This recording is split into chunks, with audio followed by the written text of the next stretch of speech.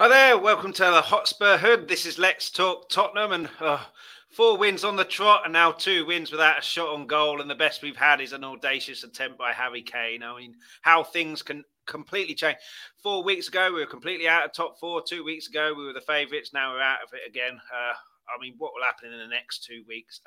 Matt will hopefully be joining soon, as will Sam. But I'm joined by Brian. With Brian. No, joined by Brian. I got it right the first time. How you doing, Brian? I'm good. I'm enjoying my English lesson. I just got there, which was fantastic. Big up, Christopher. I would say if you're here for an English lesson, you really need to find another school. I'm afraid. Oh, mate, trust me. I can definitely vouch for that with my education. Let's not get into my education. Let's not do that. Let's stay clear of that. But yeah, just another week. Just another week in paradise. Yeah, Max here. How you doing, Mac? I'm good, mate. You still got my mobile number? In fact, have you got my new mobile number? I was going to ask you. Oh, no, my email address. No. If you ping it on Twitter, I'll be able to send it over. Yeah. Put it in the private chat. Huh? Put it in the private chat. Oh, yeah. Oh, that's a good shout. How are you, Gareth, brother? Mate, I'm good. How are you? Yeah, I'm good, mate. I'm good. Thank you, bro. Yeah. You got a new number? No. Sorry. I don't think Chris has got my updated number since since the band split. So I haven't texted him in a while. Okay. Yeah, 10 people watching. Please hit the likes. Please hit the subscribe. Oh, shit. Really helps the channel. This is obviously Let's Talk Tottenham on Tommy's channel today. So if you like what you see, hop over to Let's Talk Tottenham on YouTube. Hit a like there and hit subscribe there. And we're back there on Fridays. But today, Mondays, 7:30. It's the Hotspur Hood. And I'll start with you, Brian. I mean, I warn you now, this ain't going to be a very positive stream.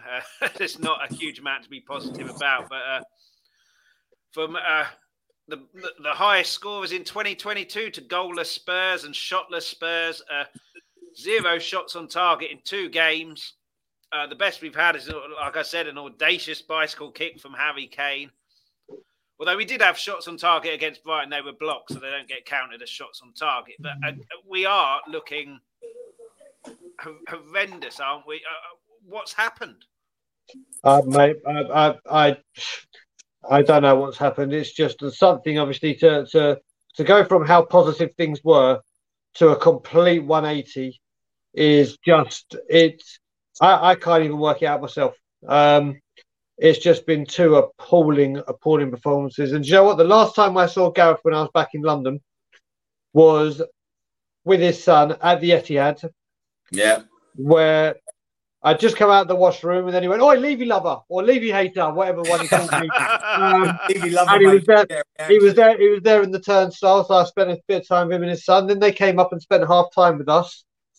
And things like, obviously, we didn't expect the run we were going on, but you saw something building there, and it was building and building and building, and now it's like we've reached what Conte and what we think necessary, or what is going to be what Conte is going to play, and here we go, we're going to be ruthless now, and just as soon as you start believing it, wallop, nope, let's go back and be absolutely woeful. And it's hard to pick out why. I mean, the biggest reason, I'm just saying, I'm sure a lot of people are saying it, is the wing backs. They need creativity. They need to create, and we just can't. Yeah, I mean, I think that to be fair, I boasted on this with Tommy the other night.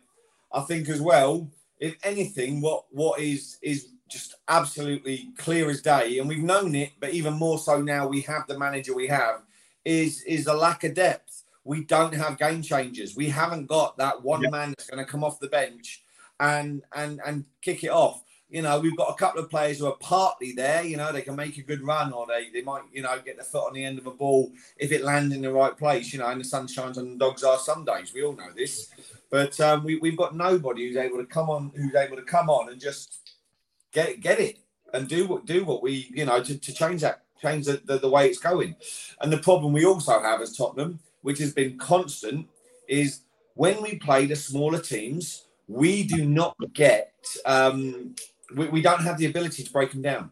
They sit back, they defend deep, they defend in numbers, and we don't. And again, comes back to having that one person who's able to pick that lock, and we don't have it. And well, we do, don't we? He's our forward, though. That's the only person we've got. And against Villa, we were obviously 1-0 up very early doors. Leeds, who at the time just play attacking football, easy for him to come deep. Brighton did a job on him. Brentford did a better job on him. We haven't got anybody to do anything. He comes deep against Brentford and Brighton. There's too many bodies there, and he can't really get on the ball. Yes. Yeah, and he can't. That's it. And he can't really get on the ball, and then we end up having the issues that we're having. I mean, this comment here: Poch sacked by PSG. I've just looked on BBC and Sky Sports. Can't see it's official yet, so not sure that's the case. Whether that comes or not, but yeah, in terms of Kane, Brian. He's been largely ineffective in 2 games. Obviously, the Brighton game, there was a talk that he went up straight after the Villa game to America for the for the Masters. The Masters. He looks a bit jet lag. I've also forgot to say as well that Super Chat, Super Stickers are available as well. So Super Chat, Super Stickers, guaranteed to get your message read out. Really helps the channel. Tommy will appreciate it, I'm sure. Yeah, and thanks to all the people in the comments. I apologise now that I probably won't be able to read them out, but I will show them. But yeah, sorry, Brian. Kane, largely ineffective. Obviously, the Masters after the Villa game looked jet lagged or very tired against Brighton, but they did do a job on him. But he's the only one. And I don't want to be the whole, like Pep. We are the Harry Kane team, but at this moment in time, if we stop Harry Kane, we are quite ineffective. Which, yeah, 2 weeks ago he was back. He was all over the place, man of the matches, and then so it is possibly a negative reaction, just as 2 bad results. But we haven't looked like scoring in 2 games. There's, do you know what? There's so many ways to look at this now. I don't think it's got to. I don't think it's got anything to do with the Masters. If it's scored a hat trick or the winning goal, no one will be talking about it. Again, like Gareth said, that I've been saying for God knows how long, big up Graham. And I've got to say, I actually spoke to Graham today on WhatsApp. He's finally got a phone. He finally got WhatsApp. And I got the best thing today was I received a phone call and it was like Graham. And I was like, oh my God. So, Graham, it was honestly big time, wicked speaking to you today, mate. What, you take phone calls as well as texts? Well, I know that, mate. I'll be bugging the shit out of you now. Carrier pigeon, smoke signals, waves, yogurt pots with wire, anything, mate. But yeah, so you look at it again, like Gareth said, and as I've been saying for ages, lack of depth. When Kane and Son are fit, Kane and Son play. There are times even Salah has a rest, even De Bruyne has a rest. We can't do it. And then one came up today, and I wish I hadn't heard it, but the more and more I hear it, and it's playing into this rumour mill. I don't believe this rumour mill at all, but I'm sure we might talk about that later on. So I'll leave my thought on that. But do you know what? If you look at it when Nuno came and we had the Harry Kane summer, whether you think he down tools or he's heartbroken, which is both. Is it at all possible that this rumour is more than a rumour, or not more than a rumour, but this rumour is gathered about, and now the players are like, oh, wait a minute. And Harry Kane's thinking, oh, here we go again. Is he heartbroken again? Is he pissed off again? Do you know what? Could they just be worried that there's possibly truth in the rumour? Yeah, they're just, yeah, because, mate, because I saw something on Twitter as well, and somebody messaged, Fabrizio, I tweet everything 30 seconds after it's been tweeted by somebody else. I know it all, whatever his name is. But he messaged him direct, and he said, what's the deal with Conte? And his response was, his focus is on Spurs. Now, to be fair, we're all very much the same, on this panel. We don't believe nothing until we see him holding a shirt. I'm not going to believe nothing until I see him walking out the door and putting, pen to paper and holding a shirt of another club. To become the new manager. TV in an actual interview saying, I am pissed off and I'm not happy. Mate, to be fair, I sit and He's talk been to. bad. Mate, I sit, how many times do you sit and talk to your other half and go, I'm pissed off and not happy? Doesn't mean you're going to go shag the girl next door, does it? Do you know what I mean? Or move in with her. You know, you go through times where you're pissed off and you're not happy. Let's be honest, Tottenham are a frustrating football club. Daniel Levy is a frustrating chairman. Cunt needs to go. We've passed 10 minutes, so don't tell me off for swearing, right? You can say what you want. It's not my bloody channel. It's Tommy's problem now. But bottom line is, Tottenham is not the easiest club. All right, doesn't matter who manages it. Doesn't matter who's there. Doesn't matter, you know, how good the support is, how toxic the support is. It doesn't matter. Tottenham is a frustrating football club, and it has been for decades. Right? And it's not going to change anytime soon. And this is and that is the reality, sadly. And that means that either, you know, Conte is going to be frustrated for another 12 months because he's not going to get the backing, but he can't go anywhere because it's too late. Tottenham are going to refuse to let him go out of his contract because I don't think he's going to give up the money to just walk without some kind of compensation, right? Unless he's going to get bought out by somebody like PSG. But I think it'll be an absolute bloody battle if he does. You know, bottom line is Tottenham's a frustrating club. Player, manager, fan. You're pissing in the wind when it comes to Tottenham a lot of the time. Correct. Yeah. And, That was a lovely deep sigh of like, oh, Mate, I'm not gonna lie. The way you looked at me while I was saying that, I felt it in my heart, man. Do you know the way you were looking at me through the camera? it's just like you told your kids you're not going to Disneyland. That's it, mate. Yeah. I'm Daniel Levy to my children now. Can't afford it. Fuck off. I mean, Brian, we're talking about Conte here. Should he be criticised for the game? And my point of view here is 82 again. We had to win. 82 minutes was the first attacking sub. So you can say that the subs on the bench, they weren't going to do anything because they're not good enough. But at least try was my option. Sanchez coming on was the first sub. Maybe a tactical switch, get Ben Davies up, but Morva, Bergwijn on the bench when you need a goal, and there's probably an element of this is what I've got, Daniel. What are you going to give me in the summer? But now's not really the time to be trying to prove a point like that. I don't think so. And tactics, he's very rigid. I mean, you know, he was superb getting us up to this fourth place and challenging for this fourth place based on where we were when Nuno was there. So he deserves huge amount of credit for where we are now, but he also deserves criticism if he's doing something wrong.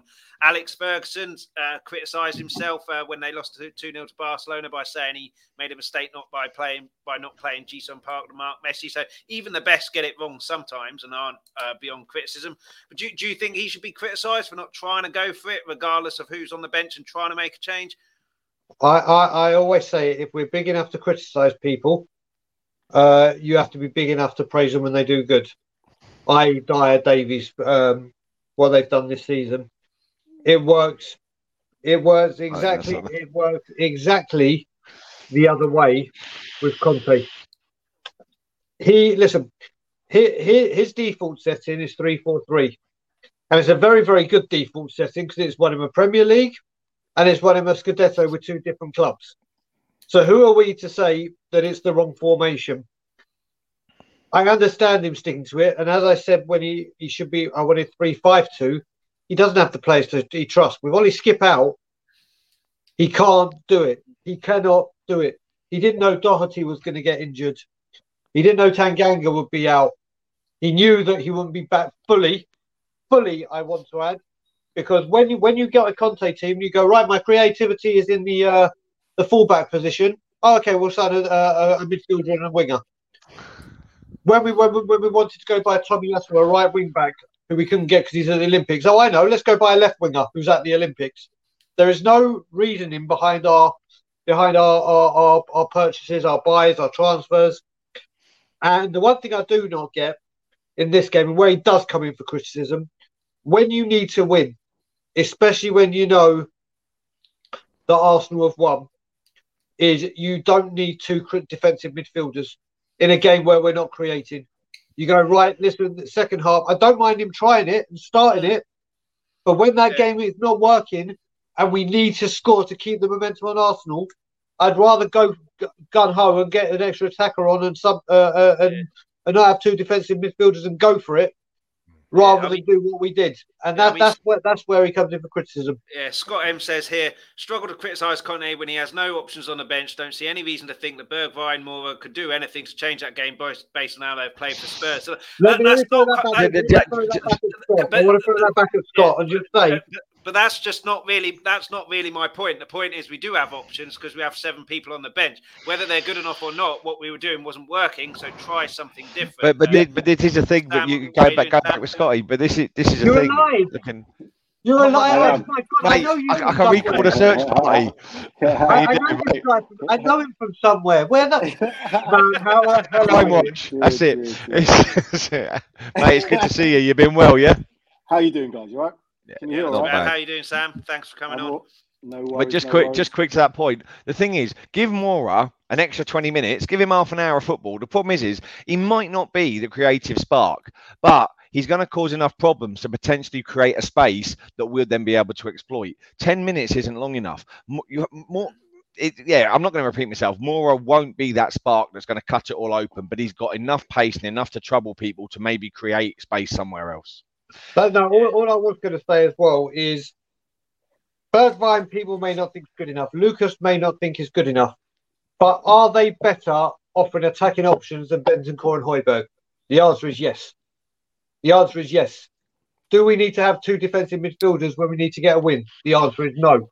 So they may not have they may not be the caliber of player we wanted, but the option to go more attacking, like Chris said, was there. So that's where this situation is. And I have to say, I've got to say it to Sam, I don't feel right. He's not in his normal seat. I've missed the pre-show beard brush. You've thrown me all off, mate. You've thrown me all off. I'm thrown off myself. I haven't got no background or nothing. I feel naked. That's what it is. Mate, I'm not gonna lie. I like those curtains. Where did you get them? They're lovely. This is courtesy of Holiday Inn. Don't worry about that. Oh, we're not disturbing you from other things, are we? Not at the moment. We know why. What are we talking about at the moment? Caesar, it's time to come and invade Cleopatra. Cleopatra, I'm coming. What did you think of the game, Sam, in respects to the fact that all of a sudden we can't score any goals? And the fact that Conte waited 82 minutes to bring on an attacking, to make an attacking change in a game that was must win based on what Arsenal did to Man United earlier that day. Yeah, so I think the more damage was done the previous week against Brighton for me. Effectively, had we gone out and won that game at home, which we should have done, Brighton's record wasn't that great. I know they beat Arsenal the week before, but we didn't have a shot on goal at home against them. If you looked at it in isolation, the Brentford game was probably going to be a bit of a tougher game. But as we've always talked about, we saw what Arsenal have done, and I expected these guys to go out and at least fight. So I have no shots on target for 2 games in a row in a game that was a must-win, as you said. It was I cannot understand. I cannot understand the substitutions, and this one for me is equal blame for Conte as well as the players. The players didn't show enough spirit or fight, but then the manager then doesn't help them by making some of the decisions that were made late on. Bringing on Sanchez as your first substitution when you want to win a game is up here for me, because I know it was almost like a push Ben Davies. It doesn't make sense. That didn't make sense. So, no, I wasn't happy. Yeah, it makes sense if you bring Sanchez on and Moura or Bergwijn on the same substitution period, but one tactical, one attacking. But yeah, I just don't. 82 minutes, like Max says, he's not going to do anything in 10 minutes, maybe 15 if you've got a fair bit of injury time, and I just don't understand it at all. The Leicester game with Bergwijn was a fluke. You know what I mean? He that was a fluke. What happened in those couple of minutes? Fortune favours the brave, doesn't it? You make an attacking substitution. You get your just rewards because you're attacking. But give it time to be effective. Like I said, Leicester was a fluke. It's not going to happen every time he brings Moura and Bergwijn on with like 3 minutes to go. You know what as well? What we have to add here is this ain't on Conte. This is what Poch did as well. It's what Jose is the only one that, like when he took Dyer off in the Champions League in the 20 off, he will make a sub to affect the game immediately. Poch was always reactive, never proactive. And in the last 2 games, Conte has followed suit. This isn't just a Conte thing. This has been a managerial thing at us. Obviously, I don't monitor and I don't give a monkeys about any other substitution, any other club. But mate, then doesn't this just come back to what I was saying earlier about it just proves how much Spurs aren't spending to be able to have enough depth in the squad to be able to create it? I know. And this is why I'm saying it. This is why I'm telling you. Let's hold on. Right. Okay. So I can understand about Sam, levy in or levy out. Come on. No. Well, hold on. I can understand about the depth of the squad, but this is my point. Is regardless of what players you have playing for you, you could be, I don't know, the Messis, the Ronaldos, all them players which we can say are superstars. Great, but there's a basic ingredient in football sometimes, which is just about fighting spirit. Because that's what you have. You have cup upsets, don't you? So the teams that don't always have the best players technically can show some spirit. We ain't shown that in the last 2 games, regardless of. You mean like Burnley spirit, don't you? What they do season in, season out. Burnley spirit. Changed their manager. They've got no manager in terms of Sean Dyche. You've got someone who's just doing the number 2, and they're getting a tune out of them. They're not playing the prettiest football, but they're grinding out. Arsenal, the same thing. We saw what they did, and I can't excuse the fact that these players, we're not quite, something's not right in terms of the substitution. Something's not right with, he doesn't trust Bergwijn because this guy's been playing internationally well, but then he's not getting any minutes. And if he does get minutes, he's getting 2 minutes. That's not going to work. So something's up in the camp if he's not able to bring players on. He doesn't trust them. But it's too late in the season now to be making enemies with players. We need everyone. Yeah. I mean, it's too late in the season. It's not the right time to make a point if the point is, this is what I've got. Are you going to get me? And what I find really frustrating is we've obviously praised Conte, and rightly so, for what he's done. And praised him in the sense that, as well, he's the manager who famously said, losers make excuses, winners find solutions. But he's not finding solutions and not putting someone on because he doesn't trust them. You find a solution with those players you've got on the bench, because, like it or not, and a lot of us don't, they're the cards that he's been dealt for until the summer, when that could change. But the other point I was going to say, Chris, just before you finish that, is 3 weeks ago when we had 4 wins in a row and 6 out of 8, whatever it was, we weren't really saying about, well, you know what I mean, because everything was hunky-dory and we're winning. So when you're winning, nothing is a problem. It's when you're losing, which we then get to see what decisions need to be made. We can say the player's not good enough. We all know that. But some have been improved. Matt Doherty, 6 weeks ago, I was categorically, no, this player's not good enough. But he's improved. Emerson is now on that list of, see you later. I don't want to see you play for the club again. I don't think you're good enough. So ultimately, we're going to have these ups and downs. The players have to show character now. Yeah. And I have to say, Chris, be careful. You use Conte's words against him, mate. You might have a horse's head in your bed tonight. I'd be very careful, mate. Conte sat on the end of the bed sharpening the knife.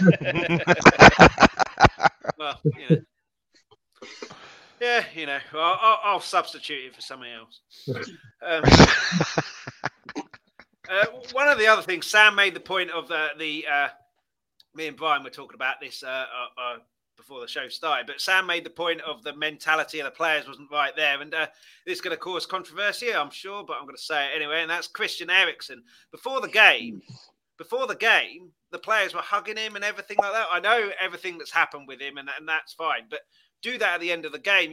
You're supposed to be in a game, a top 4 game, shake hands by all means, but they were hugging him and cuddling him. And I understand the reasons for it. And he's obviously a huge part of Tottenham's history, and he knows those players very well and everything that happened to him in the summer. But do that at the end of the game, not at the beginning of the game.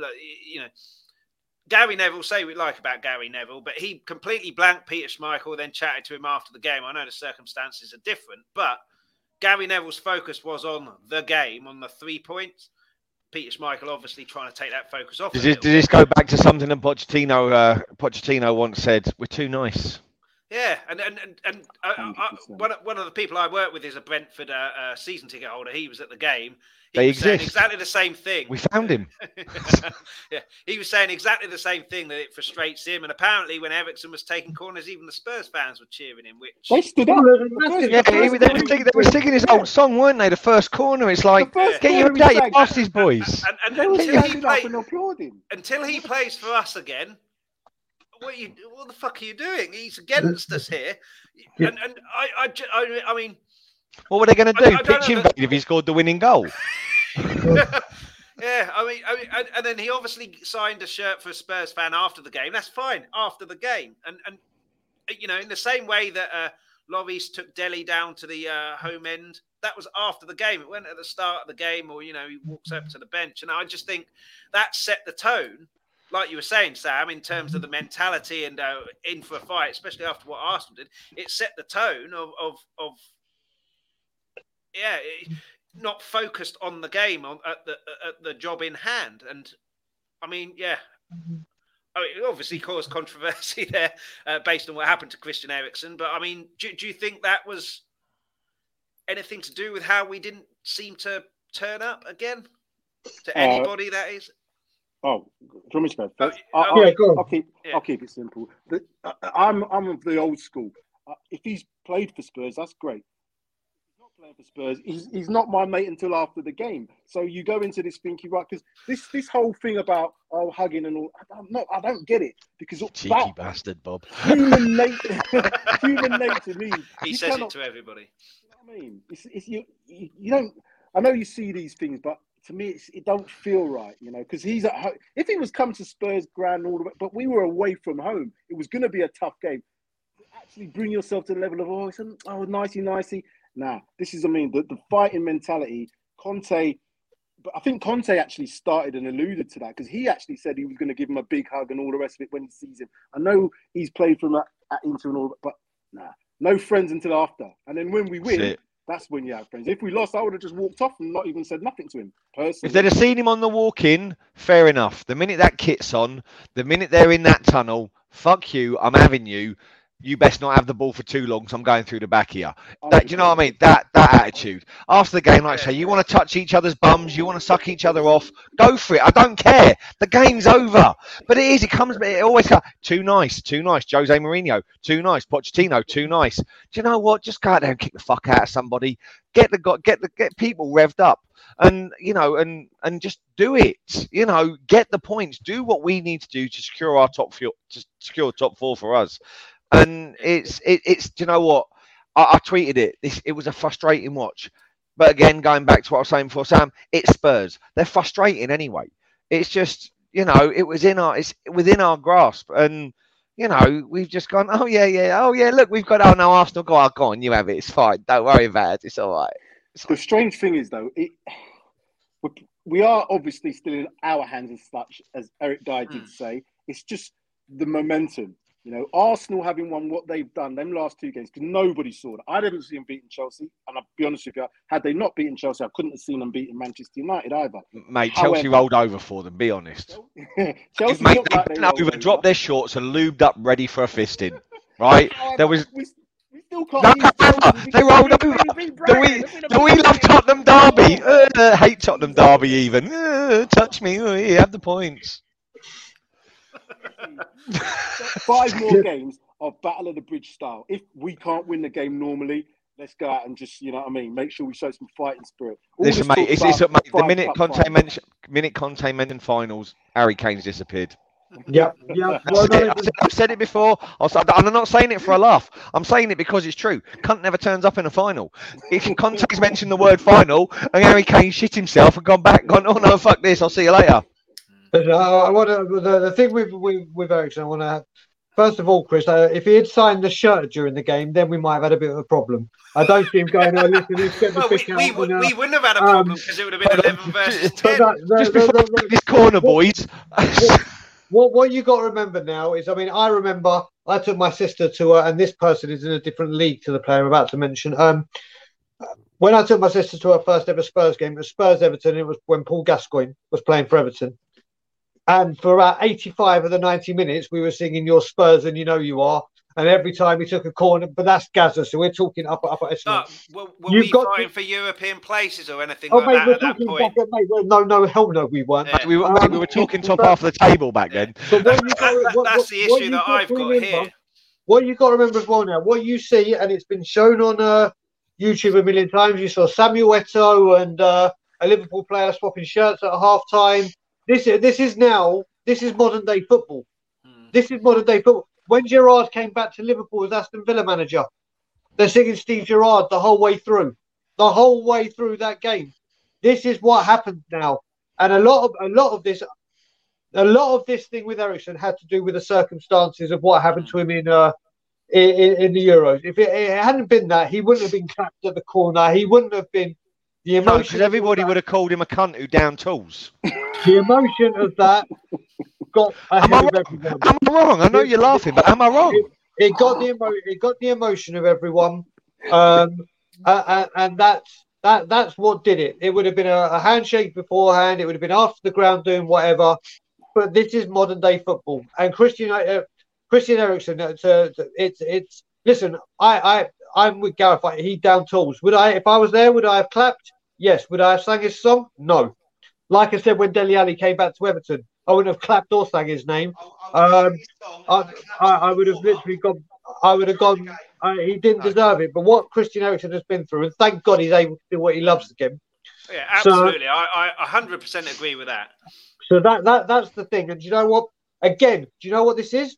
When people made a whole thing about Harry Kane going to Augusta, if he had scored the winning goal against Brighton, not a goddamn word would have been mentioned of it.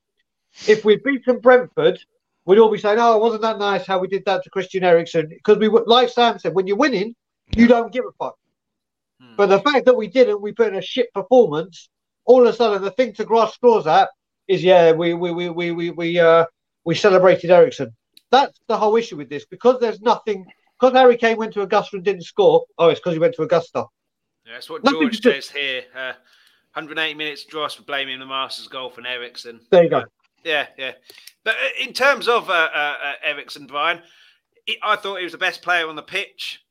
Reinhard. Yeah, well, yeah. The referee was a second. But the ball to Sanchez by Emerson Royal, that comes close.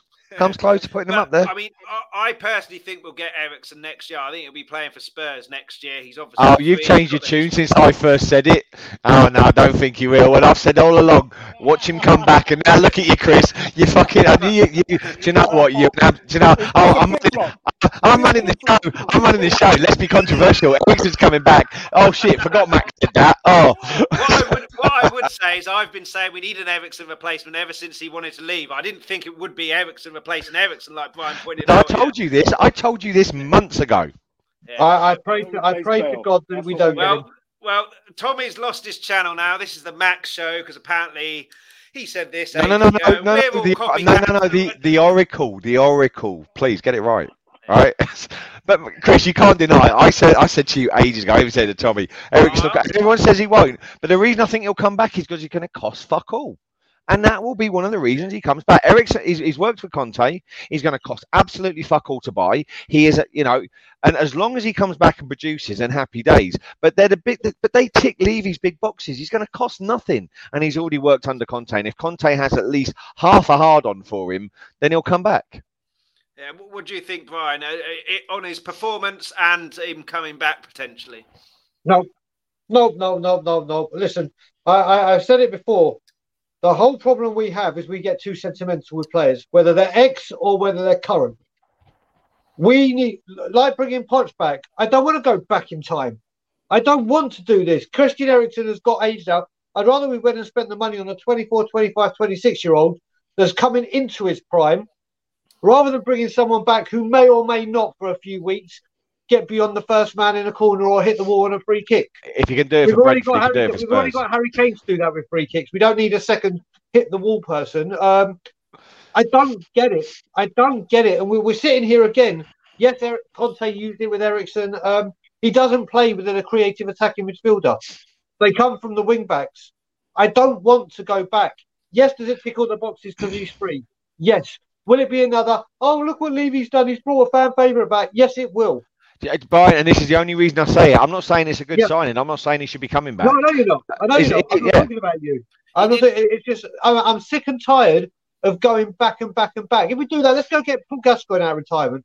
Let's get Ledley King and Michael Dawson to get out there. Tell you what, Glenn Hoddle, mate, he just needs a couple of weeks pre-season. He'll be back on form. Have him back easy. Crouchy up front, get the far out of retirement.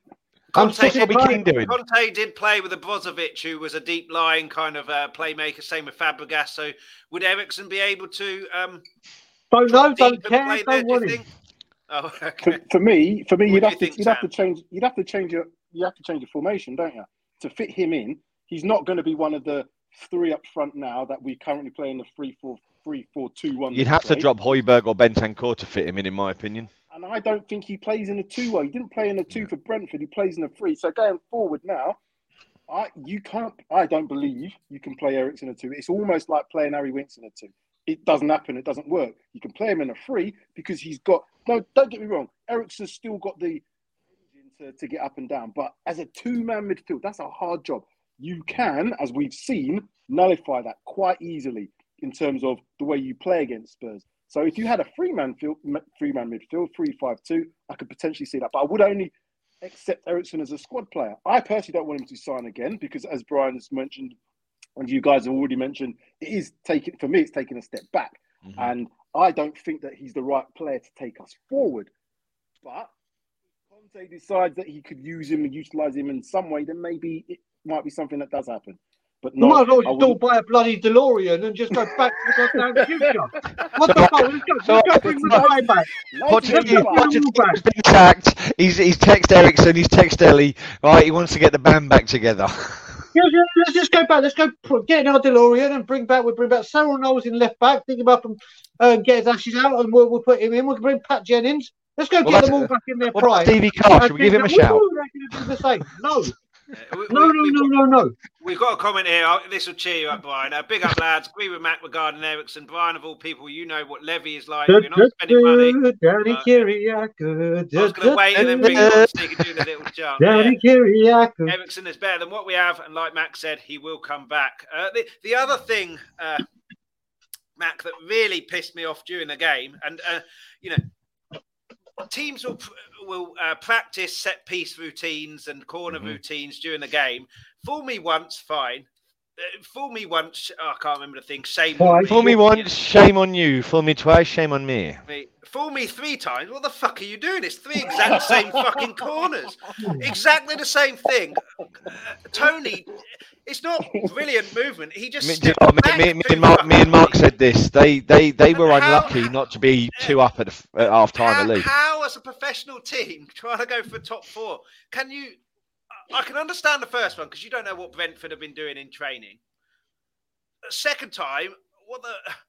3 times. But does it come down to? But this is the thing. Does it come down to a manager who trusts in just zonal marking? Because obviously it's not man to man. Because who was there on Tony to pick him up when the ball dropped to him? You know, like you said, it happened 3 times.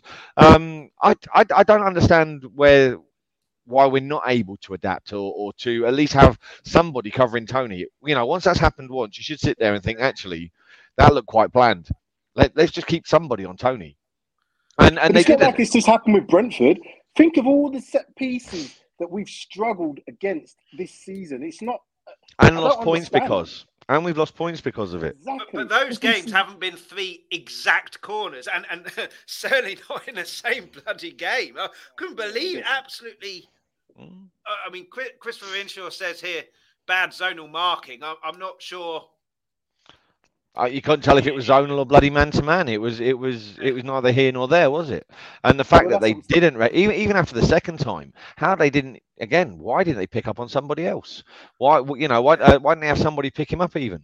It makes no sense. It almost looks like Conte's come in straight after Nuno again. It's almost like we've gone back to, those first couple of games where he's trying to get a tune out of everyone when he's trying to get his message across.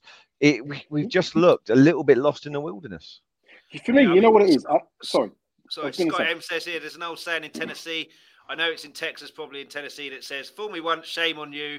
Shame on you. Fool me, you can't get fooled again. Spurs can, but they're terrible.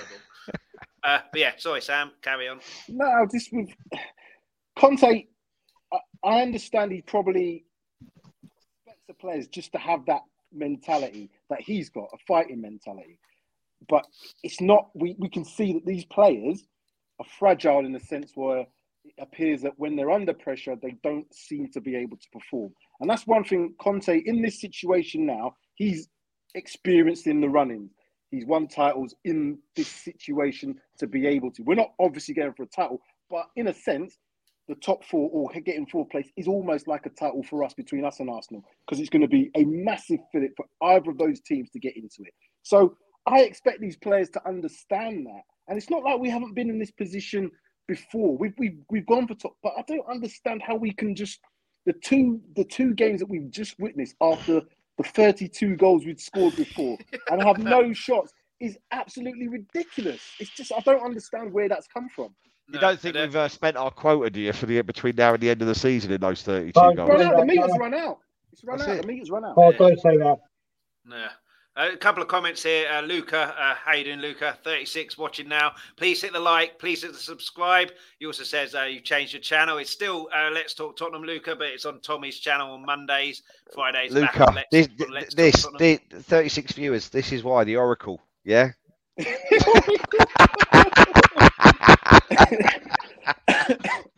What was Bob's first comment? Beautiful people on here, and Mac or something. And Mac, yeah, mate, I'm not special. I get special recognition from the man himself. Yeah, who wants to take this one from the man himself, Bob? Wasn't for Eriksen coming back. However, I'm aware there's a difference in history, but if a well-playing Lampard towards his latter years is good enough for City, why not Eriksen for us? Who wants to take that one? This is the thing. We have to stop comparing people with people. We have to stop saying, "Oh, do you know what? Dybala is Argentinian. He's going to be the next Messi." That you don't. Just because he did it doesn't mean that it's going to work for every single player. Listen, Frank Lampard left a Chelsea hero on top of his or not on top, on the way down, but he was still prolonging in his career. He's gone to Inter. He hadn't had a major heart issue, and he's come back to Brentford. Just because he's coming back doesn't mean they're going to be brilliant. Like when we bought Robbie Keane back, they don't always work. Doesn't mean just because they played that it's going to happen. And let's face it, even if Eriksen does come on a free, he's going to have a tidy wage. Let's put it that way. And that wage and that money can be spent elsewhere on bringing someone new in that's going to be hungry, that's going to want to compete. And I just don't see. If it was a 4-2-3-1 again we were playing and there's a space for him, yeah, maybe. But like Sam said, he needs to play in a 3. And at the moment, we can clearly see it's not going to be a 3. And if we do go for a 3, I think there's better players out there. They'll be more hungrier. I was going to say, to be fair, a 30-year-old or a hungry 26-year-old kind. Do you know what I mean? Eriksen's going to be 30 and a half as when the season kicks off. And I understand the sentiment. I understand the love, and especially what happened at the Euros. I get why. I understand it. Whether I agree with it or not is irrelevant. I wouldn't be adverse to Eriksen coming back. I have made that clear. I'm not going to sit here and pretend that I haven't said it, because I have. Do I think he could still do something for Tottenham? Yes, I do think he could. But I don't think, for me, he would be more the impact sub, the player to bring on to change something. But that's as far as I can see it with Eriksen. I don't see him being part of the first 11. I don't see him, running balls out for a full 90 minutes in the Tottenham squad. But I do think that he would have something to provide, and he's still got something to give to Tottenham. And the reason I'm looking at it that way is I go back to what I said earlier. He ticks the boxes of what Levy will end up going for. All right. And if Matt, let me just ask you this then. So at the moment, he's playing first team regular football for Brentford. If he comes back to Spurs, I think we've all agreed. For me, I don't think he's a starter per se every week. So he's going to have to be an impact. He could probably go to anywhere from, I would imagine, from West Ham below and probably, play regular football. So for him, is he going to want to do that as opposed to, see out, just sitting on the back? I don't know. And then we can't. But you've also got to remember. You look at how many games that we're hoping to have next season, whether that be Champions League, Europa League, or the Conference. Right, He's already proven that he doesn't trust loads of players. He likes a small squad. It's like a 30. He does. But this is why I think Eriksen, because I think Spurs have a higher tempo than some squads. I think our tempo normally, not looking at the game we've just played against Brentford, but I think our tempo is higher than Brentford normally. That's usually on a counter. That's usually on a counter attack, though, isn't it? When teams are sat back, it's side to side. Certainly, that first half, you could see that Conte said in the second half, play quicker because the long balls were coming along and the ball zipped along the floor. But but like I say, for me, he could do something, but more he'd be more of an impact substitute. You know, last half hour. And like I say, I err on that side of things because I do. I think he just ticks so many of the boxes that will fit into the money side of things with Levy. Yeah, I do apologise, Mac. I interrupted the Oracle without asking permission first. Don't worry, I'll mate, you'll get your penance later when I get the voodoo doll out. Don't worry. Ow, my back. What was that? What was that? It won't be your back that hurts. You leave that alone. Sorry, Sam. Do you think that Eriksen, because I know reports are suggesting that, but I don't really believe anything can be this actually happens. Do we actually know if he actually wants to come back to Spurs, or is he playing for another club? Because he's only signed to the end of the season for Brentford. They might want to re-sign him. He might be happy to stay there. Who knows? They're going to be in the Premier League. I've been told by my buddy at work that gentleman's handshake, gentleman's agreement, if you want to call it that. But there's been a kind of a verbal agreement that Eriksen said he'll sign for Brentford again unless a top 6 team come in for it. Which that could be paper talk. It could be this clickbait that you always see on Twitter. It could have come from Brentford themselves. That's all I've heard. So whether that's true or not, I don't know. But there's going to be some weight to that because there is a strong Danish bond with Brentford Football Club, a huge bond with it, and that you got whether they're nowhere near us in size or anything like that, but the way Brentford have been run, and if you read all the stuff that's come out about them and their chairman over the last 10 years and what he's given to the community and the way he's actually run that club and gotten to where they are with the stadium, that is a club that treat their community like the Leicester chairman, so to speak. So I can clearly see if Eriksen doesn't get picked by a Big 6 club, he'd say that. I can easily see that. Yeah. Well, I will say Tottenham Mandem, if you don't start insulting people on the chat, that's not being shown, but... yeah. Oh no, show it. Be respectful. Oh, Tottenham man. No, show it, mate. Let's go. I haven't mentioned Levy once, and you're tuning in to listen to me, so you can jog on if you don't. And you're the one that pulled the parasite up, mate. So crack on. Listen, he's got a missus. That's why he moved to Canada, because he's got a very beautiful wife, and he loves her very much, and she loves him. He's probably getting a lot more than you little keyboard fucking warrior. Let's just be respectful to everybody. Everyone in the chat, be respectful. And then... But at the same time, if you're going to dish it, expect to fucking take it as well. Now, jog on. Yeah, but this here, Brian, in particular, the first 2 words, because I know you're a big fan of Højbjerg. Scott M says, sell Højbjerg, bring in 2 quality midfielders, and then bring Eriksen in, fine. But if we're bringing him in to start or key player, no thanks. But in particular, the first 2 words, sell Højbjerg. Would you? I know you're a huge fan. I think I know the answer to this because you've already said, are there better players out there than Højbjerg? Absolutely. So would you be in favour of that, sell Højbjerg, if it meant bring in the 2 quality midfielders and then Eriksen as a kind of, I guess, backup reserve for that? I've actually said this, like I said, on a number of occasions, that in my opinion, in that squad, and that's when I'm talking about this sentimentality with Bale, with Eriksen, and with players here. Lloris, until his contract runs out, and we've got to scout that correctly. We need to be doing what Man U did with Van der Sar when they scouted De Gea and got him. Romero, I'd say Bentancur, maybe Bentancur, Skip, because Skip, I think, is just going to be an absolute superstar. Mm-hmm.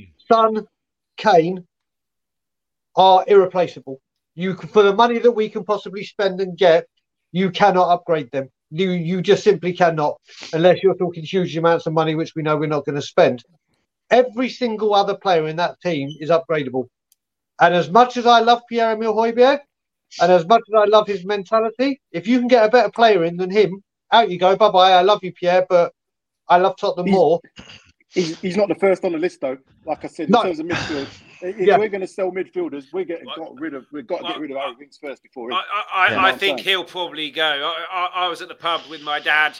He said, I think Winks is probably going to go. In terms of Skip, I think Skip was a huge miss because we obviously didn't play very quick. I think Skip is that type of player, even though he's so young, he's almost... wise beyond his footballing years. I think. Well, this is something I said about him. I think we'd have seen in that game, we're not playing quickly enough. Right, bollocks to it. I'm getting the ball. I'm playing it quickly for us, and then I'm going to get us going. I think he's been a huge miss, as well as Bentancur, Højbjerg formed a partnership there.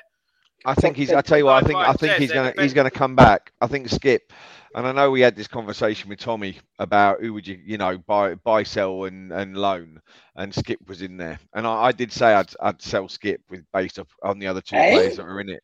Based on the other two players in it at the time, I said I would sell Skip, and Tommy was having a little heart attack because he's like so in love. But anyway, did you look at after he signed his contract? Did you see his interview that they put out on Twitter? Yeah. Right. And I tell you what, I commented saying this boy's mentality, the fact that he's been injured, he's not on a training pitch, but he's been at every training session, he's been at every debrief, he's been at every sort of like classroom session, right? That Conte has held, and he's still soaking up that. He's a different breed, compared to he's a bit old school in how he is, but the fact that he's got that mentality to still be there to soak everything in like a sponge, even though he's not getting, do you know what? He's still going to be, when he comes back, an improved player because of it. And I'm genuinely looking. I said what I said with Tommy before he signed the contract. But to watch what he said, I'm sat there thinking, do you know what? I'm actually really quite anxious to see you come back, mate, because there is something special about him. Gareth, to me, before the injury, for me, he was our player of the season. Yeah. And the thing you noticed, and as I've said it, and what we're looking at with Doherty, is I said you realise how important Skip is when he's not playing. You look at the Arsenal and Chelsea humiliations at the beginning of the season, and you look at the midfield since he went out before Bentancur came in. There was a huge, massive Ollie Skip hole there that wasn't getting filled. This guy is very, very special. I think Matt. Sorry, I was just going to say the difference being that with Skip, if you can bring him, like I say, if he was fit now, I think we probably wouldn't have as much struggles as we do, because for Conte, and I have some degree of sympathy for me, he can't really change any of the midfield in terms of the two and bring Winks on and improve it, in my opinion. I don't believe that Winks and Højbjerg form a great partnership, and Winks and Bentancur is still a bit iffy. But either of those, in terms of Skip and Bentancur or Skip and Højbjerg, I would have worked with. And had you been able to rest Bentancur, because he looked like he's carrying a bit of a knock, and you could have brought Skip in, that's an like-for-like change, in my opinion, in terms of ability and talent, in terms of being able to say we can go forward and, box to box, etc., etc. Winks doesn't provide that. So I have a degree of sympathy. What I don't have a degree of sympathy for Conte is, if we can see that as fans, that in a two, he's not progressive enough, you have to change your formation or change your system to accommodate him. Almost build around Skip. Now, that sounds a bit strange, but in a sense, it's not, because you have a three-man midfield, you've done two things. You've actually put him in a system that he can work in, and you've shored up the midfield a little bit more. So it is a big miss, Skip, not being in the starting 11. And that comment just came up. Everybody has a shit game. Spurs against Mura across the board was shit. That just it happened, sadly, and that isn't getting to Skip. Easy way to say that one with that comment is Gerrard slipped and not cost him the title. Was Gerrard a shit player? Oh yeah, fucking dog shit, mate. No, it happens. Players have an off game. And it's Kane's had an off half season, yet he's still world class. Let's face it, Ollie Skip, when you go into a game against Mura, you don't think Ollie Skip is the match winner. Ollie Skip is there to try and assist the team and try and mop everything up. It was everyone else. The crap defending, Galini in goal. The strikers not doing their job. Harry Kane getting one goal when these games should have been literally Harry Kane should be smashing 3s and 4s. So I don't know how Ollie Skip can be. Said he started that game against Mura. There's 11 players there that hang their head in shame, not just one. Yeah, I think in terms of what Matt was talking about, Ollie Skip's mentality, I think you saw that in the City game, first game of the season. He had a terrible 10-15 minutes, first 10-15 minutes. You see a lot of players, I don't want to pick on Winks, but go hiding, don't want the ball, always pass backwards, look for the easy pass. He didn't do any of that. He was driving forward. He was trying to be progressive, make killer passes. I think that tells you everything you need to know about him. And I think going forward, like, I agree with Mac that he'll become a better player because he hasn't missed a beat in terms of the being with the team and the tactical briefings and everything like that. I think he's the one player that we've got who we don't have anyone will, when he plays and be able to take a game by the scruff of the neck and drive a team forward. I'm not saying he's going to be as good as like a Roy Keane for Man United against Juventus. Yeah, I'm not saying he's going to be that good, but I think he will. And if he doesn't, he will at least try, which is a lot more than can be said for some of them at the moment, actually try and take the game by the scruff of the neck, actually try and make something happen, and actually try and get us playing quicker and all the things we need to do. I think he's going to be immense going forward. And people say future Spurs carry, he could be future England captain if he carries on and doesn't injuries don't affect him. I agree. You can't disagree with that. I think what we need to do as a fan base is we need to relax as regards Skippy, because he's got a lot of potential. And this was the reason why I said I'd sell him, because Tommy was wanting to keep him based on potential. I was looking at the fact that we already had people, that were a bit more solidified, Matt, a bit more established. Don't you think he's proved himself even in the games that he has played? I know, obviously. Yes, I get what I know what you're going to say, and I'm sorry for interrupting you. But under Pochettino, everyone started getting het up about Winks, thinking that he was going to be something special. And look at what's happened to Winks. Is it the system? To be fair, Pochettino's system suited Winks. Didn't. But potentially, you know what? Potentially it did. But we all got so hepped up, and it was, so one of our own, Harry Winks. And then, do you know what? The minute there was a shit game, he was the first person to get dug out by the fans. And don't get me wrong, I'm not saying that it's the fans' fault that Winks has turned to rat shit. But I kind of want us to have a little bit more kid gloves with Skippy, to have a little bit more patience with him, because I think there's a lot more there with him. I just think as well, though, yeah, you're right, and we should. But this is what Conte wants, though. He wants players who are robust enough to accept criticism. He needs players that can. This is the mentality thing. You saying to me that if we're on, because this is not a new thing now. Fans go on and we go on Twitter and we do all the rant. The players know this.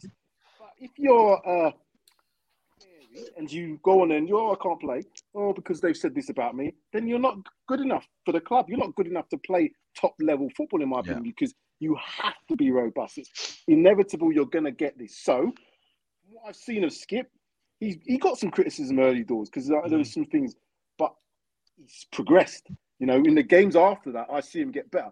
Unfortunately with the injury, let's see what he's like when he comes back, because it could be the injury that's going to hold him back in terms of his career.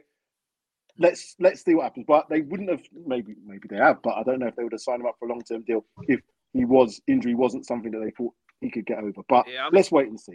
I mean, Richard Knight says this, long-term injuries have affected many players in their return performances. But like you say, Sam, I think, the medical stuff at top-level football clubs now is so big that they wouldn't have given him a high-level contract. If they're certainly 5-year one, if there's any doubt that in 2 years he's not going to progress at all.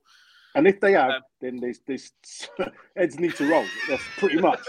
What you got to look at as well is the season before, Ollie Skipp played every single minute of every single championship game until they were promoted, and then broke his metatarsal. So he played a lion's share of those 46 games. I think it was 42 games in the championship, which is Monday, Saturday, Sunday, Wednesday, Tuesday, whatever. And he played every single minute of every single game in the league. So I think that shows that he's durable. Obviously, he's picked up this injury. As soon as they announced it and said it would be a little while, whilst I was still in England, I heard that it's a lot worse than first thought. And then obviously he was coming back. We heard he's in training. And then obviously he's done something where they've tried to rush him back, or he's tried to rush himself back, and it was a step too far. I don't think there's any problems like a Sessegnon who just is made a Weetabix and just picks up an injury as and when they come. I just don't think Skip falls into that model.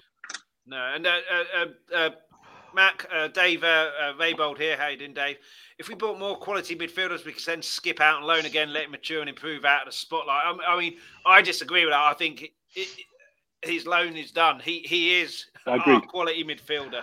I don't think you send him out on loan again.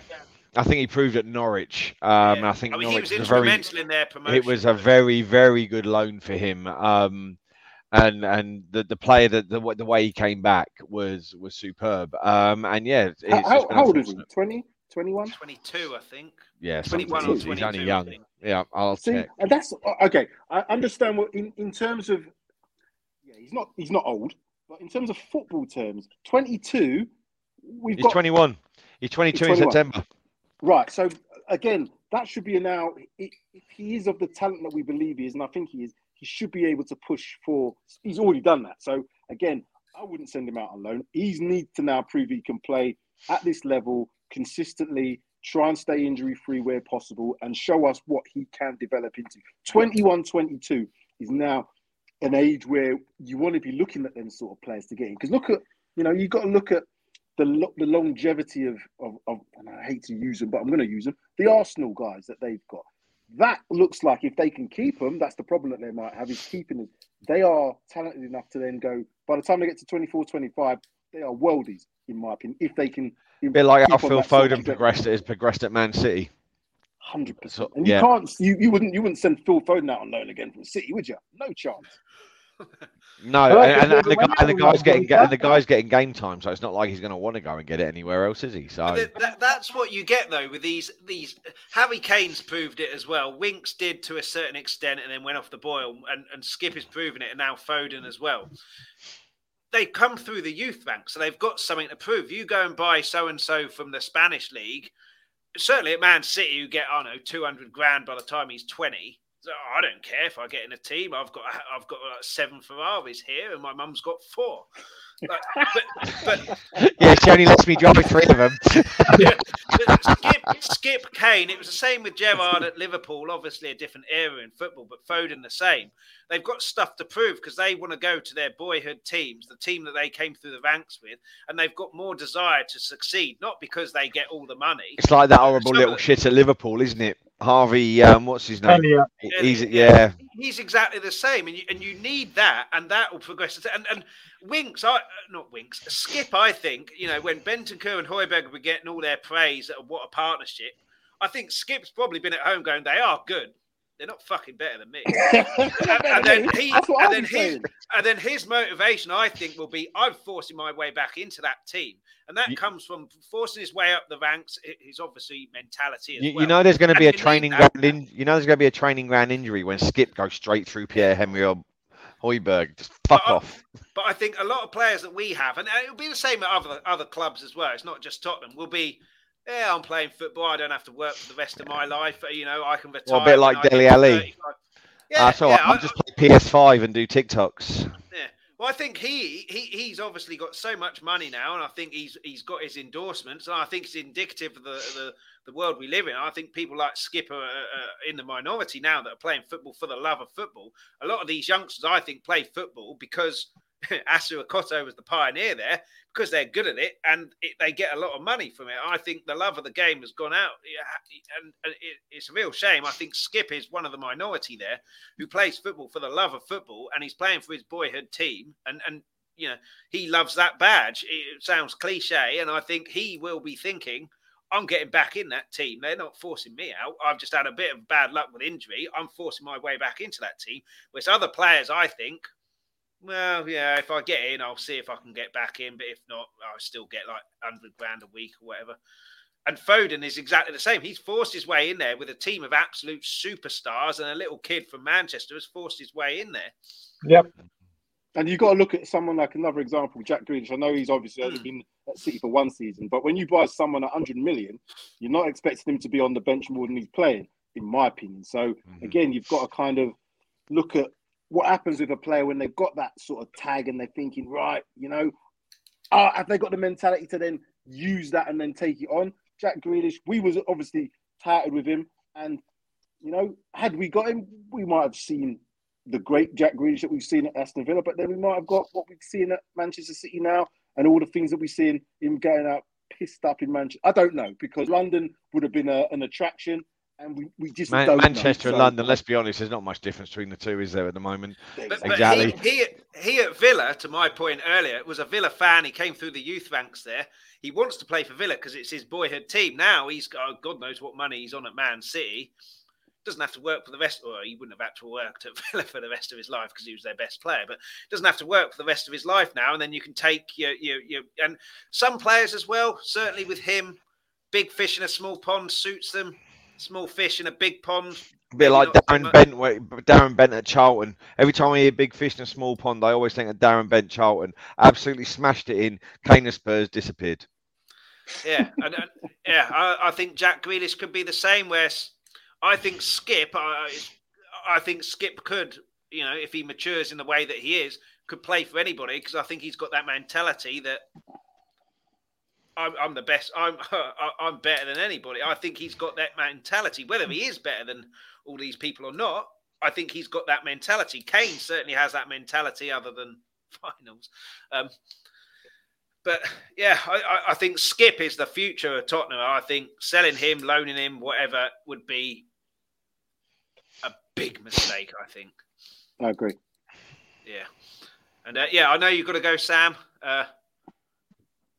Yeah, thanks so much for coming on. And people will obviously know you from Paxton Road TV. But for anyone who doesn't and hasn't been looking at YouTube or anything, tell us a bit about the channel. Well, you might not recognise the background because usually it's a little bit better.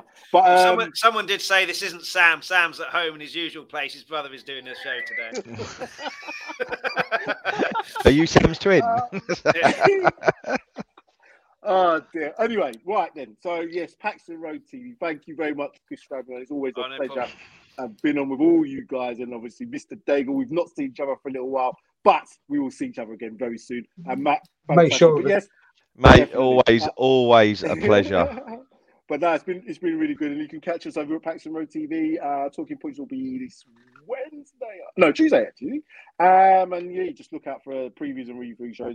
Had a bit of a ranty one on the other day after the Brentford game, and it was a literal rant. But that's because Spurs doing this thing again to us, and we've got to stay with them. We've got to try and...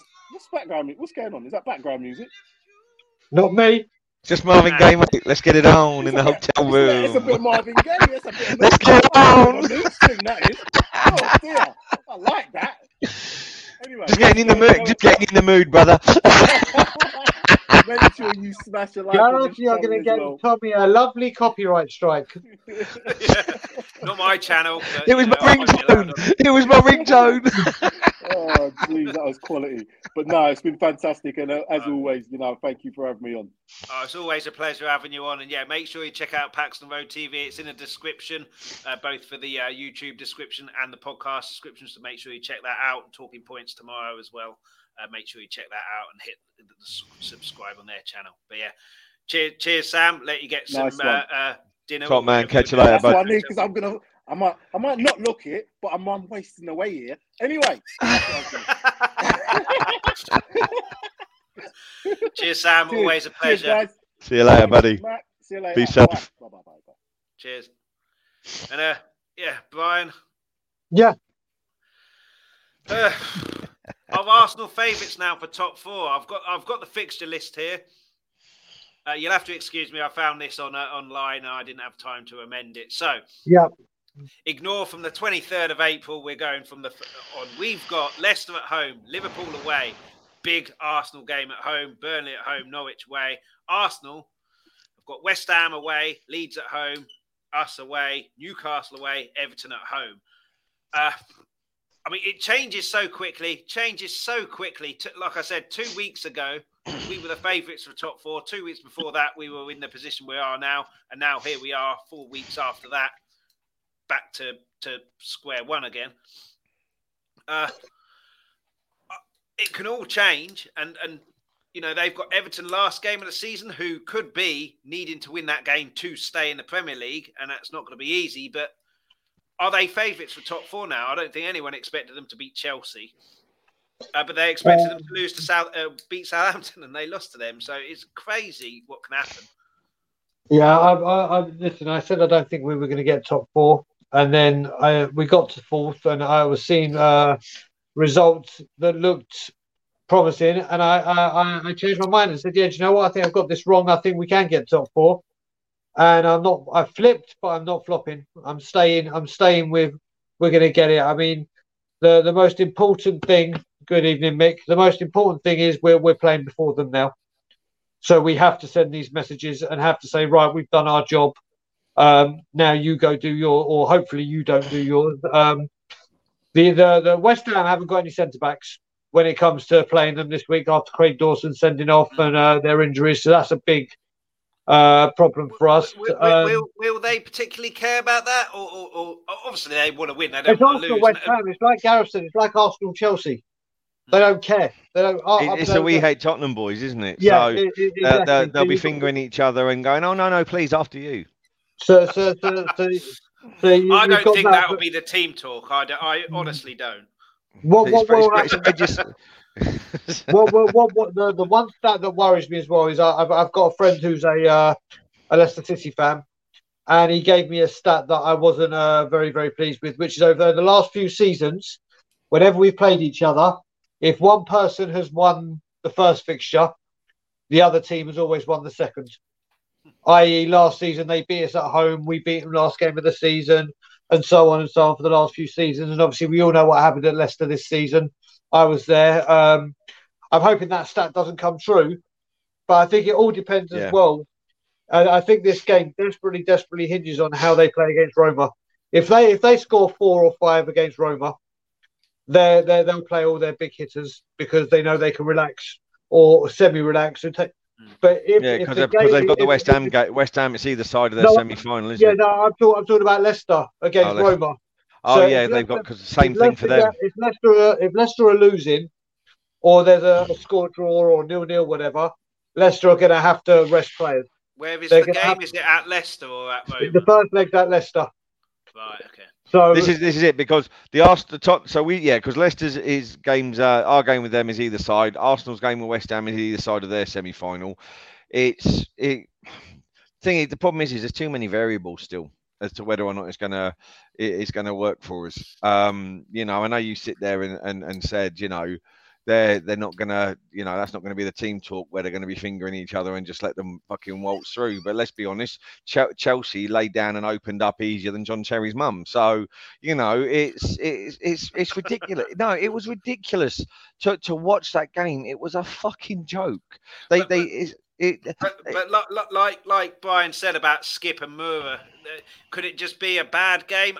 I personally think I don't think any team goes out going, let's lose this game, we don't care. No, let's put up a fight for 45 minutes. Who leaves Rudiger, right, and Thiago on the bench when they have never started a game without at least one of them, right? And then even when they brought him on in the second half, he was dog shit. Yeah, I personally think the exploits in Madrid, I think, took their toll on them a little bit there.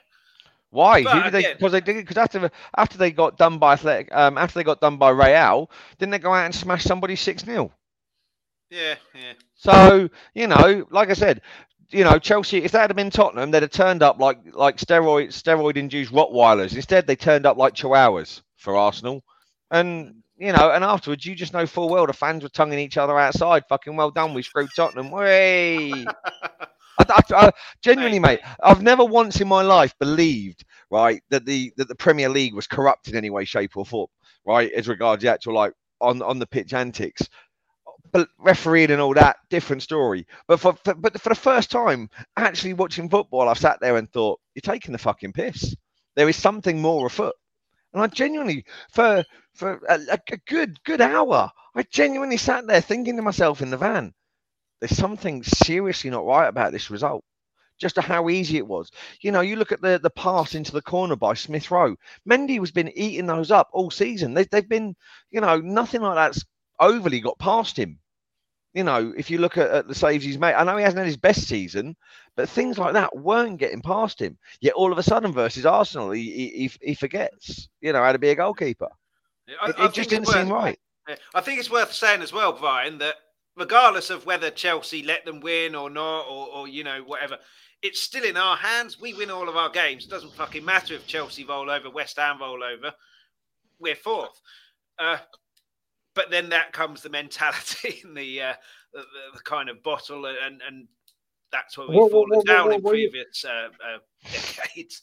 What you've also got to remember as well is, please God, it's not done and dusted. Like, impossible was for us to get it either before that game or after that game, because going to Newcastle on the last home game of Newcastle's season, when they're bagging form, and believe me, St James's Park is my favourite away day. I love going to St James's Park. I love Newcastle. It's going to be rocking. But for the first time in a long time, not only are they completely safe and it's not an issue, Arsenal don't normally do well at Newcastle away anyway.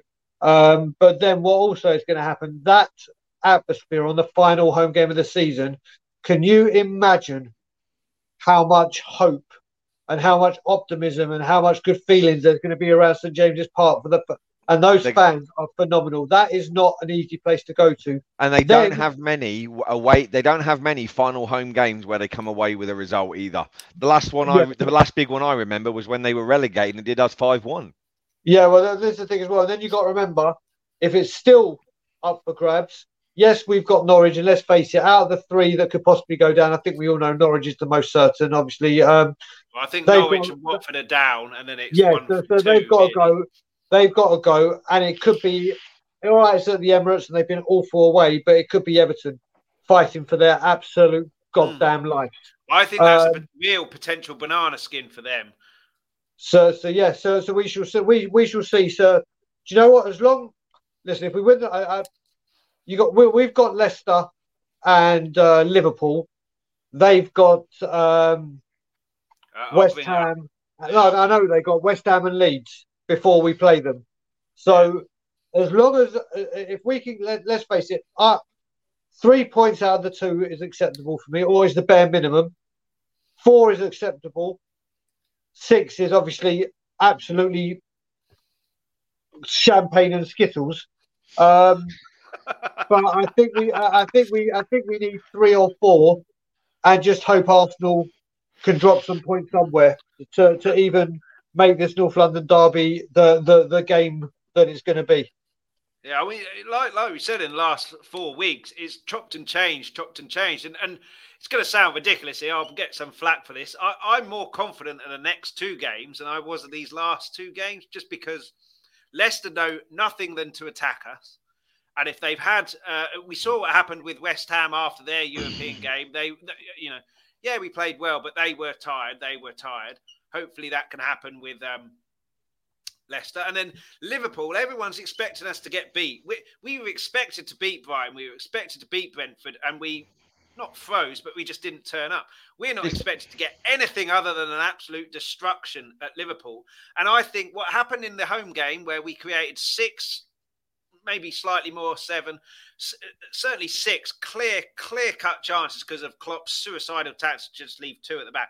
I think that will have a say as well. They'll be a bit more cautious in that respect, so maybe not attack us as much. I think there's a draw for us. I think there's a draw for us at Liverpool. There's still an option there for us to cause them problems. Obviously, but this goes back to what I said at the beginning. Towards the beginning, we play these lower league these so-called smaller sides, right? They defend to the hill. They don't leave. Yeah, they don't leave the space for us to be able to exploit. You play teams like Leicester who like to attack. You play teams like Liverpool who like to attack. We all get chances. It's just whether or not we put them away. Yeah, and being that they're going to attack, the turnover will happen because we will get the ball back at some point.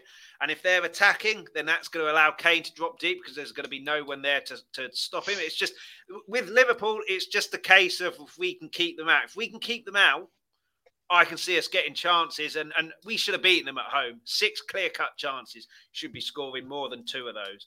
And I can see us doing something in that game. Whether we win or not, I'm not sure, but I think we can get a draw. Leicester, I think, tired from Europa. Certainly if the game's still in the balance, like Brian said, obviously if it's 4-0, they're likely to be able to rest 3 players after 60 minutes, 3 of their big hitters, and then coast out 4-0 winners.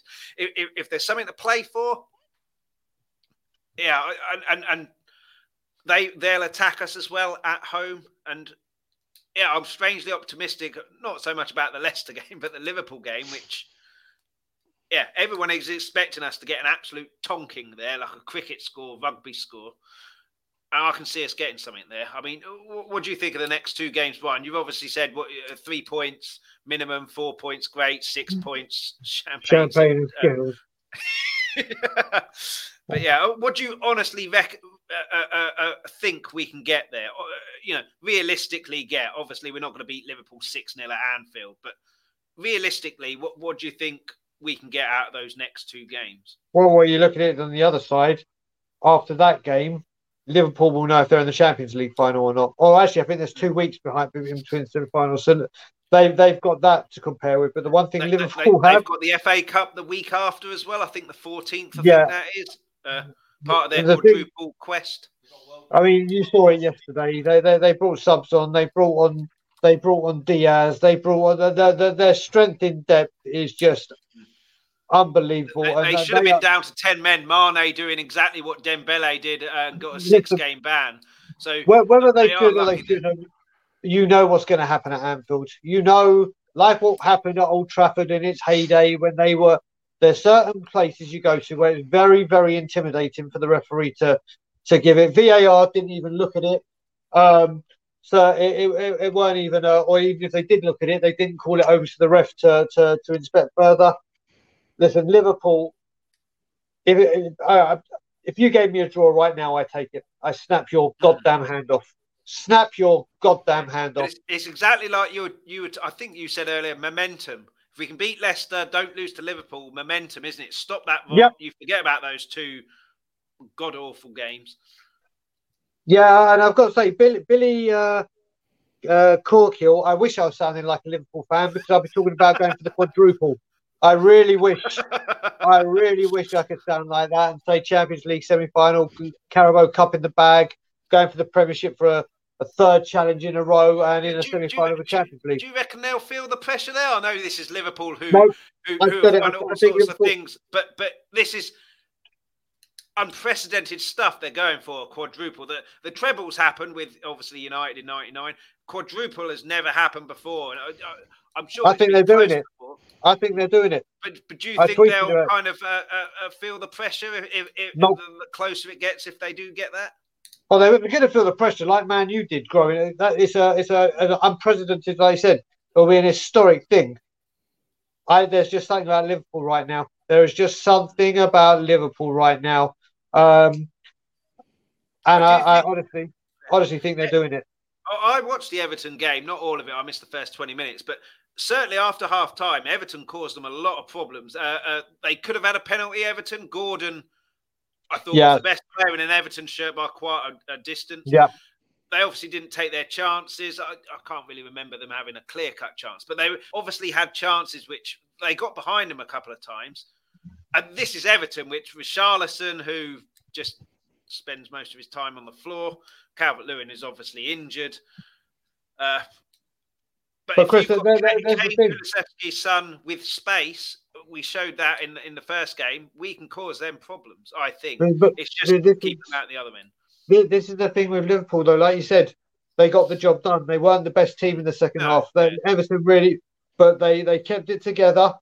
The Liverpool Anfield was in full cry.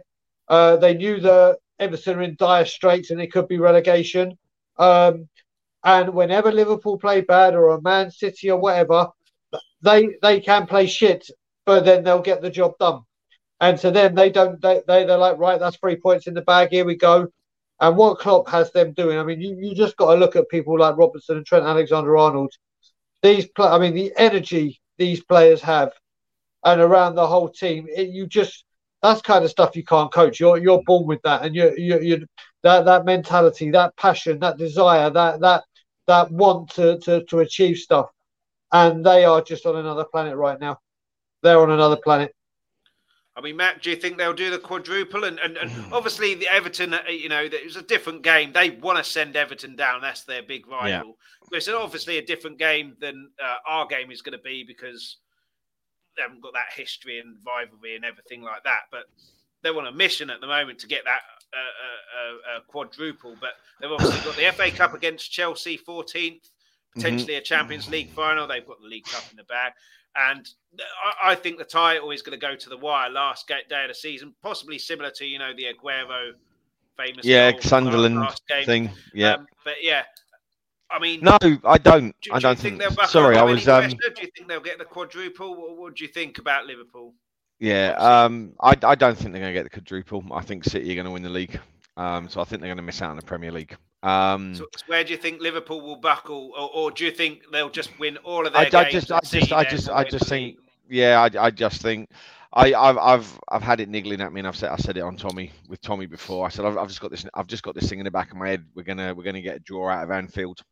I've just got 2-2 in my head, and I'm sticking with it. And I just think, I think, they're not going to do the quadruple. If they end up with Madrid in the final, don't get me wrong, I think there'll be an element of trying to get payback because of what happened when they played Madrid in the final a few years ago. When Bale just came on, 2018 that was, wasn't it? Yeah, when Bale came on and just did them over. I can see them. I don't know, the Champions League. I'm not sure. The cups, I think they might do a domestic double with the cups. I don't see any reason why they won't with that. But the league, I think City are just too strong. They're going to just power on through. And if Madrid turn up the way they did against Chelsea, then and Modric plays the way that he did, then I think that Liverpool are going to have issues in the Champions League. And for us, you've said a point there at Anfield. Do you think it'll be 4 points in the next 2 games with a win over Leicester? Or do you think Leicester will cause us? Or do you think it completely depends on how their European game on Thursday goes? I'm all. 2 teams that always worry me when Tottenham plays, Burnley and Leicester. They're the 2 teams that always worry me. And some games you watch it and I'm watching it like this, thinking fucking hell. There's other times where we've won 5-2, we've absolutely smashed them. I remember being watching at Wembley when Vardy came on and he came on to take the penalty and missed it. Happy days, it worries me. I don't know. I'll be perfectly honest. I think Europe will have a big influence on the team selection for Leicester. I'm hopeful 4 points. I don't think we're going to do worse than 3. I'm hopeful of at least 4 points out of those 2 games. Yeah. And Brian, one thing that is going in our favour for the Leicester game is that Harry Kane has not scored more goals against any other team other than Leicester. Leicester are top of his list. It's something silly like 17 goals. So do you see him carrying that on? I mean, we've got to have a shot on target at some bloody point. I hope so. But I also, when the commentator over here said before the game started, Harry Kane has scored against 30 out of the 31 Premier League teams he's played. The one being he hasn't is Brentford. I was like, well, thank you. He's scoring today. And he didn't.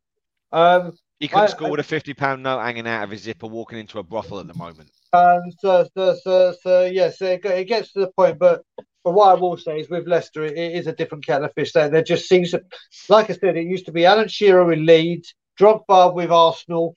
There are certain games or certain teams that no matter what, these strikers find the way. And I can't not see Harry Kane. He scored the first goal in the Filbert Street, that's the old stadium, at the King Power Stadium.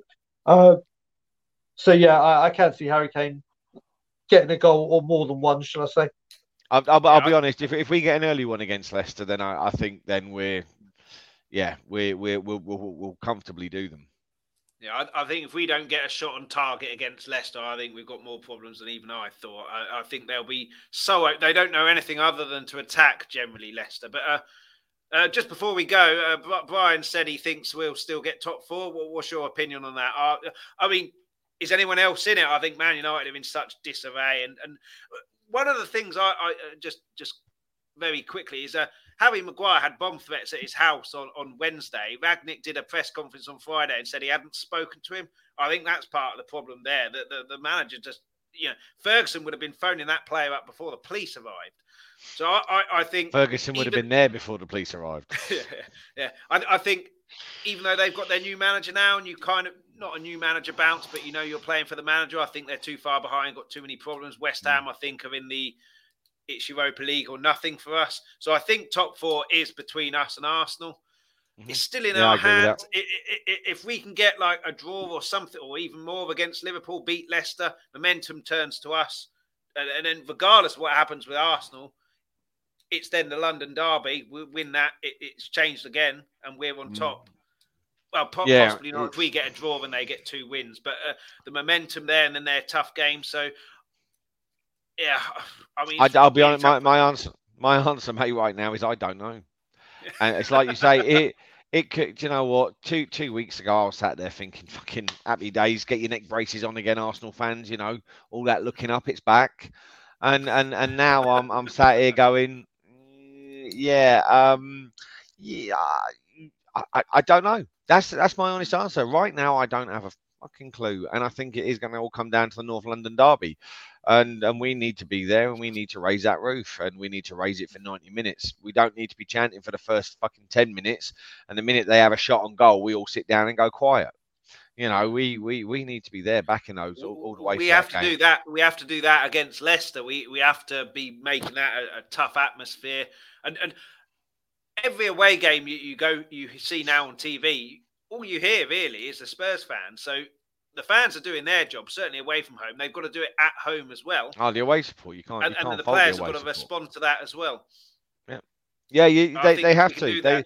But this is a problem. They need to sell more tickets to fans and less to tourists, so that we can keep raising the roof, so that we can keep chanting and shouting and screaming, and not having people going, "No, do you mind sitting down because I can't see what's going on?" No, fucking stand up, mate. Fucking get behind the boys. You know, it's Do you know what? Like I say, sadly, I'm at that point at the moment where I just don't know. I'm hopeful. Obviously, I'm hopeful. I want us to be top 4, and I'm hoping we do it. But at the same time, you look at the games that we haven't got results in. Last 2 games, not even a shot on target against teams that last season weren't an issue. You know, I don't know. Yeah, that's my honest answer. Yeah, I'm confident in the next 2 games just because they're teams who attack. I think that suits us far, far better because there will be space there for us to be able to exploit. But yeah, that's pretty much it. Friday we'll be doing the proper Leicester preview. But yeah, it's pretty much it for today. Brian, Mac, thanks so much for coming on. Big thanks to Sam as well, who was on earlier. Brian, Tottenham on tour. Everyone knows where that is now. If they're not, I mean, they don't have a computer or something. I don't know. But where can people find that if they're just getting their first computer in their life? Yeah. Like I said, it is. Thanks for having me on again, Chris. Always a pleasure. They can find me at Tottenham on Tour along with Brian Ireland, Adam Clark, and Danny Kiriakou. Tomorrow we've got a Tuesday pod with a guy called Adrian Schrocker, who is part of a big Facebook group actually on Facebook, funnily enough, called Die Hard Spurs. So he's the creator of that. He's a really good guy, lots of knowledge. So we're going to be talking to him. And then me, Bob Spur, and a guy called Wayne Holland, who is a Leicester fan. And there's obviously a bit of a story between me, him and Wayne and how we met. I'll quickly go through it. Basically, obviously, when people know I flew back to England because my best mate Bob Spur was not in a good way, when I was waiting to board my plane from Canada to London, I took a picture of the plane and I said, we're coming for you. My brother Bob Spur, I'm coming for you.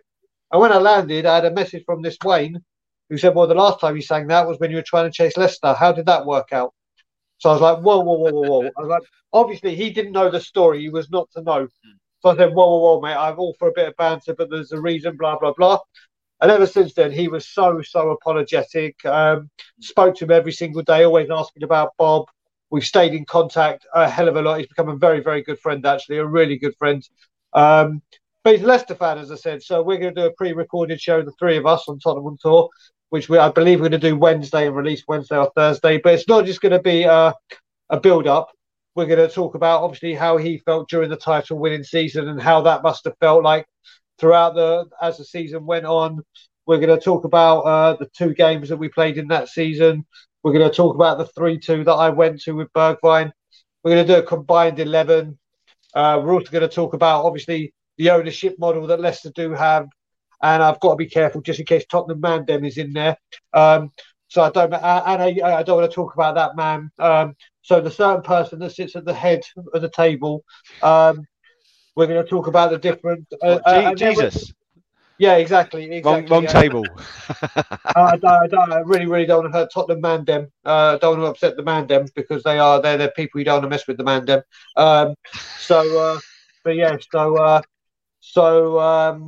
We're going to be doing that, and then we're going to be having a little talk about the actual game itself. So that'll be good, and then all roads lead to what is now the biggest game of the season for us.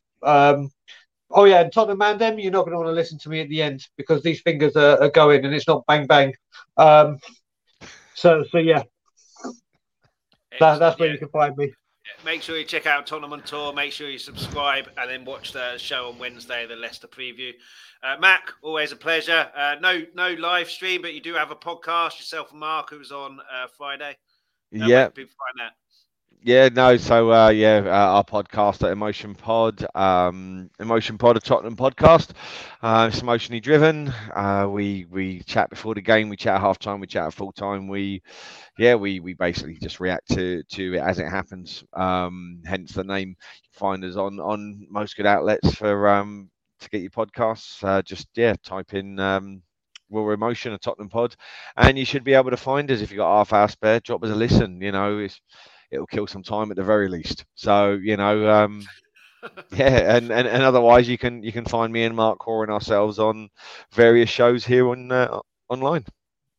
Excellent. Make sure you check out that podcast and download it. The links for both Tottenham on Tour, Raw Emotion, and Paxton Road TV, that's Sam's channel, who was on earlier, are in the description. So make sure you check all of those out. Thanks so much for watching, and everyone who put comments in. Please make sure you hit the like. Please make sure you subscribe. I'm just going to keep. I'm going to waffle on, just see how long it takes Brian. Make sure you for at least another hour. Look, I can do this all night long. My fingers have got 6 packs over the last few weeks. So it's all good. I'm good to go. Yeah, make sure you hit the like. Oh, let me know when to do it. Make sure you hit the like. Make sure you hit the subscribe. It really helps the channel. Obviously, this is Let's Talk Tottenham, but on Hotspur Hood on Mondays. We'll be back. I'll be back on Let's Talk Tottenham's YouTube channel on Friday. So if you like what you've seen here, hop over and give us a subscribe on Let's Talk Tottenham, 12:30 on Friday PM. Getting tired yet, Brian? Make sure finger push-ups. Make sure you hit the like here, and we'll be back on Friday for the Leicester preview. Hopefully, we can get our season back on track and get that 4th place. And I'll hand over to Brian after I've said, as always, come on, you Spurs. And for the Mandem, and as always, Levy out.